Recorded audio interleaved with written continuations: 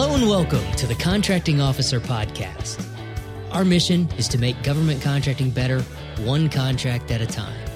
Whether you work for government or industry, this is the place to learn how the other side thinks. Today's topic is the uniform contract format. Join us today and learn why government contracts are laid out in sections like they are. All right, let's get started. Hey Kevin, today we're going to talk about the uniform contract format. We are. The uniform contract format is the framework of government contracts. And if you don't understand this framework, you risk losing money and wasting time. So let's not do that. Before we get started, I have a couple of announcements. First of all, we hit 50,000 downloads. Yoo-hoo! That's pretty cool. So it's kind of funny. Remember when in the early episodes, we said, we have 3,000 downloads. Yeah, 50,000 times. Pretty cool. So thank you for spreading the word about the podcast and helping us grow. Yeah, that's awesome. The second announcement, this is pretty cool. I'm going to be doing a TEDx talk here in Tampa Bay at the TEDx Tampa Bay. And for those of you who are familiar with TED, it's not the movie. We're not talking about the movie, the Donnie, we're not talking about the movie with the Wahlbergs, not that TED. Yes. Yeah, not that TED. If you're familiar with TED Talk, if you'd like to learn more about it, go to TEDxTampaBay.com and you can register for the presentation. It's on September 5th. Thanks. All right, back to the good stuff. Okay, so what are we talking about here? The uniform contract format is the way government contracts, for the most part, are laid out. It's actually required for FAR Part 15 contracts. This is the first of a few FAR references we got here. We mentioned this briefly, this idea of the uniform contract format in episodes 10 and 11, where we talked about sections L and M. But there's been enough interest in questions about it that we thought we'd go through this in more detail here. The word uniform is the key concept here. There's lots and lots of RFPs. There needs to be some consistency between them. Yeah, and this isn't about bureaucracy. It's about efficiency. I mean, kind of the other option is just to have contracting officers just make up their own contract formats. I mean, you want to talk about slowing things down. That's a great way to do it. And, if those of us who have commercial contracts, I mean, you understand that this vendor charges this way. This vendor you can pay on his website. This vendor over here has a different set of You spend half your time trying to figure out where in your contract it says all that stuff. Exactly. So this is about efficiency. Just like a lot of things we talk about, people they feel like it's the government being bureaucratic, and it's not, but it's also about making sure that it gets things done. You might think it's annoying that the FAR actually defines what a contract shall look like, but boy, would you miss it if it wasn't there. All right, so FAR 15.204 is where it tells you about this. Kind of twisted, but great. That is twisted, but great. Sorry. All right, keep going. FAR 15.204 lays out the uniform contract format, and it's paragraphs A through M. I'm going to read these very quickly just so you hear the order that it lays them out in. You've seen it in all your contracts, I'm sure. First I'll say, we call them sections of the contract, but it's literally just the paragraph of the FAR that section is described. So paragraph A is the solicitation contract form, the cover page. Paragraph B is supplies and services and the prices and costs. So this is where the CLINs are described. Section C is a description or the spec or the statement of work. Section D is the packaging and marking instructions. Paragraph E is inspection and acceptance requirements. F is deliveries or performance. This is the period of performance when things are due. Section G is contract administration data. And that's the money part of it. That's where the funding is. Section H, special contract requirements. So these are clauses and other things you need to know that aren't in the rest of the FAR, I'll say. Section I is a whole list of contract clauses, lots of them sometimes. Section J is all of the other documents that are attached to the contract and therefore part of the contract. And then we get to sections K, L, and M. K is your representations and certifications. Section L is part of the RFP. This is the instructions to offers that tell you how to submit a proposal. And Section M are the evaluation factors for award. And we'll talk about those again in a minute. But my point here, there are paragraphs in the FAR that over time have become sections, referred to as sections of the contract. But paragraph G is contract admin data. It's also section G. It's kind of like a 401k is called that because it's out of some regulation, or an 8A certification. Same thing. It's just the regulation turned into what we refer to it as. So what else do you call it? It's that paragraph's title. Yeah. Yeah, well, let's make it easy. When do you see the uniform contract? It's as I said before, it's required for FAR Part 15 contracts, and it really is in the majority of requests for proposals and contracts. It may be used in others. For example, FAR 13.5. It's not used in FAR Part 12. So just to give you a feel of where it's not going to show up. But for example, if you want to really learn more about where the UCF shows up, as a community member, we have a webinar on this that goes through this and section. There are two of them, one on uniform contract format and then one specifically on sections L and M. So there's more meat on when and when not to use them in the community. But a real quick aside here on the acquisition time zones is something that this obviously affects all of them. So this is another one of those zoneless casts. So just FYI, for those of you who are waiting for that little plug. I know people have asked about that. I've been waiting, Kevin. I've been waiting. So we talked about when the uniform contract format is required almost all the time. When is it not required? Construction contracts, architect engineer contracts, a few other little things, or the catch-all, when exempted by the agency head. So if you need to get out of using it for some reason, which I have no idea because then no one would know how to do anything.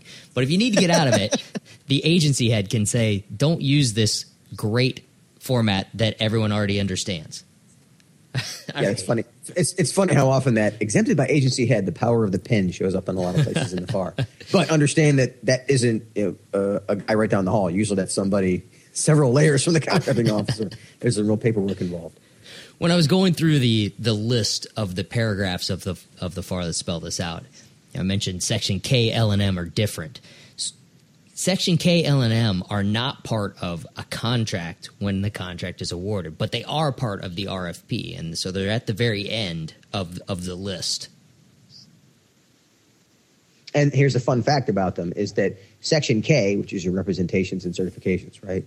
That's where you say, yes, I'm a small business. Yes, I'm able to do all these. There's a whole lot of stuff. I promise that I haven't been in jail for defrauding the government before. That's right. I'm not funding terrorism, and there's all kinds of fun stuff. But here's the point. Understand this little fact, while that does get pulled out of the contract technically, there are two clauses. There's a FAR clause, 52204-19, and then there's another one used for commercial acquisitions, 52212-4, paragraph V as in Victor, that incorporates them by reference. So this is one of those little things that when we say it's pulled out of the contract, let's not pretend that what you certified to suddenly goes away. You're still going to be held to it. It's just that it saves 10 pages in every contract. Section K is looped back in there. Section L and M go away because they just told you how to propose and how the contract was going to be awarded. Bingo. Yeah. So why is this so important to understand? There are three things I like to use. There's a little bit of alliteration for you here. Number one is in pursuit of consistency. It all needs to be the same, right? We've been talking about that. This isn't about bureaucracy. It's about consistency and being able to get stuff done.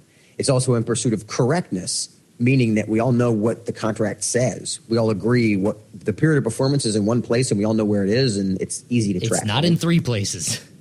Correct. And so there's consistency, correctness, and the last one is competence on both sides. This is just easier to do. I mean, if you're if you just got your first government contract, this concept's easy to get. Particularly if you listen to this podcast, you generally understand where everything is. So your learning curve is shorter, and you can focus on more complex things like figuring out your overhead rates and all that kind of stuff. There's lots of other stuff that's harder in government contracts. Let's make the framework easy. So that competence part is help people understand it faster. So the format today, people probably don't even think about it because it's mostly set up by software. The government uses SPS, the Standard Procurement System, Conwrite. There's a lot of different systems that are used to help write government contracts. But if you go back a few years before modern computing, think about when a contract was actually written in a word processor like Microsoft Word or WordPerfect or even before that. Or go back to the days when these things were actually typed. There had to be a way to order the contract so that everyone knew what part went where, so that they all looked the same. So it was very important to lay this out in a logical and consistent manner for people to do. Now with software, you type in a CLIN, you type in the description, you put in the value and the funding and the period of performance, and the software splits that all out into the different sections of the contract as it goes. But as you're entering that information, you may not even know which piece is going where.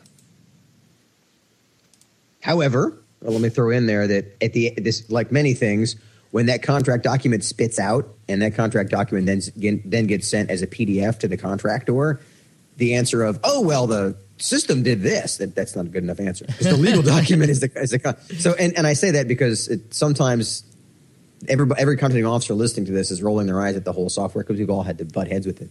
And understand that the document that it generates, while easier, is what everybody has to that's the sheet of music we're all singing off of. So, but just as a heads up, software manages a lot of this, which is why it's so important to talk about, because some people don't realize how complicated it can be to make a small change to Section B when there's a software that you have to know how to use. You have to be able to make sure the server doesn't crash. I mean, there's all kinds of stuff going on in the background. Oh, my system's down. I can't get that mod out to you right now. September 30th is a crazy day thanks to software. Yeah. Okay.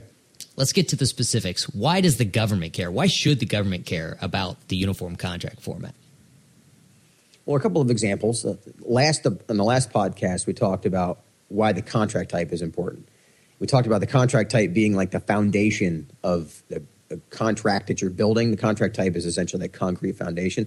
Well, the uniform contract format, it's kind of like the framing. Now you're building the actual framing. It's everything that the contract's going to do is hung on this framing, right? And going back to the example I used before, is if we can't have everyone just winging it, or it's going to be mayhem, right? We need some consistency. So it's how we make sure that we all understand the features of the contract and where to find them. It's how we communicate. Again, it's the reason we're going over this on the podcast. We always talk about the value of communicating.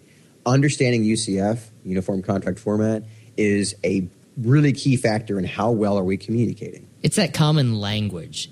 Everyone is speaking the same language about the contract. If I'm speaking German and you're speaking Mandarin, there's a lot greater chances for miscommunication than if we all just speak English. Not saying that we should all speak English. I'm just an example. Keep going. You're getting a rabbit hole. Having a uniform format saves time. Everybody knows exactly where to look in the contract to find what they're looking for. Period of performance is in Section F. The funding is in Section G. What contract type is each CLIN? Hey, Section B. It's there. To excel in government contracts, you need to at least understand it. Let's talk about why industry should care about this. So from helping lots of small businesses, I can tell you it helps to filter opportunities faster. If you know things like, where are the evaluation criteria? Where is the delivery schedule? Can I even produce these products fast enough to keep up with this contract? Based on the fact that they're going to want 500 of these a month, and I only have a production floor that has a capacity right now available of 250 a month. Right, rule that one out right away. Boom, boom, boom. Yeah, the faster you can figure that out, it's just so much easier. Here's the other problem, is as a person trying to understand the government contract, it would be a mess if you had to hunt through each RFP trying to figure out where the stuff is. So it's a great tool, and again, as a filtering tool, it's phenomenal because there's so many things that in the first 5 minutes of looking at a draft RFP, or for that matter, this is one of the things a lot of companies will come to us and say, hey, I found an opportunity. I want to go after it. And in 5 seconds, I can tell just from looking at one part of the contract, based on what we know about you as a client, this isn't a good fit for you. But that's because we know where to look, and we teach people that. So it's really a big deal. Let me take this one step beyond the acquisition, the RFP phase, the targeting phase, to the administration phase. I have contracts with multiple agencies. They all use different tools to write their contract. Everyone looks completely different. We're talking uniform format, but not uniform look to it. But I still know that the period of performance is in Section F. So all I have to do is find Section F, and that's going to tell me when the contract starts, when it ends. I know that the funding for an incrementally funded contract, it's in Section G of every one. It might look different, but at least I know where to start. I know if I find Section G, that's where the money's going to be. It would be incredibly complicated to do business with the government if every agency, every office, every contracting officer wrote their contracts or however they thought was the right way to do it. This is efficiency. It saves so much time. It makes sure that we're all communicating the same way. And no matter where you go in government or industry, if you say Section F, people know that that's where you find the peer to performance. Well said. Let's wrap this up. What's the key takeaway from today, Kevin? For me, it's that this is not about bureaucracy. It's about efficiency. Is that understanding how to manage your contracts efficiently, how to award them efficiently, how to execute them efficiently is why you have the uniform contract format. Simple thing, but it saves both sides time. It makes sure that we're all speaking the same language no matter where you go across government or industry. Whew, okay, so that wraps up possibly the most boring topic you could ever discuss on a podcast. So if you think that there is a more boring topic that we could tackle on the podcast, go to contractingofficerpodcast.com, hit that contact button, and let us know what could possibly be more boring than the UCF. But thanks for joining us and making it all the way through that awesome topic. If you learned something from it, this is a great time. If you're running down the street listening to the podcast, well, hopefully you're not running in the street, but if you're running, you got two choices. You could stop running, catch your breath, and text somebody. Then it doesn't look like you're actually wimping out on your run. Or you could just keep running, use that voice memo feature, give yourself a little reminder. Hey, when I get done running, I need to send a link to the podcast to a friend to let them know about it. If you have a topic you'd like to hear about on the podcast, email me. The address is paul@contractingofficerpodcast.com. Let me know what you think we should talk about next. Remember, if you need help with the government market, you can join the Skyway Connection community. The Skyway Acquisition community is a group of former contracting officers just like us who can help you navigate this space. It's really fun for us to be able to help companies figure out what all this stuff means. To join the community, go to skywayacquisition.com/connect. You can use the promo code podcast and try it for free for 2 weeks.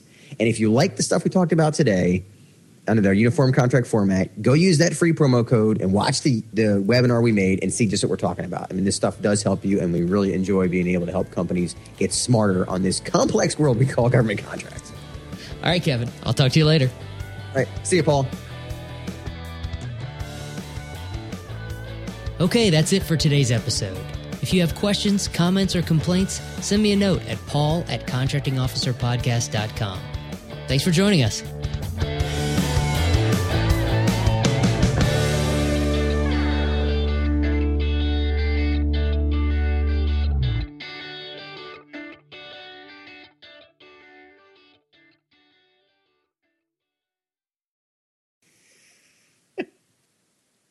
We just talked about this. That's where you're going to say before we get started. I just was going to. All right.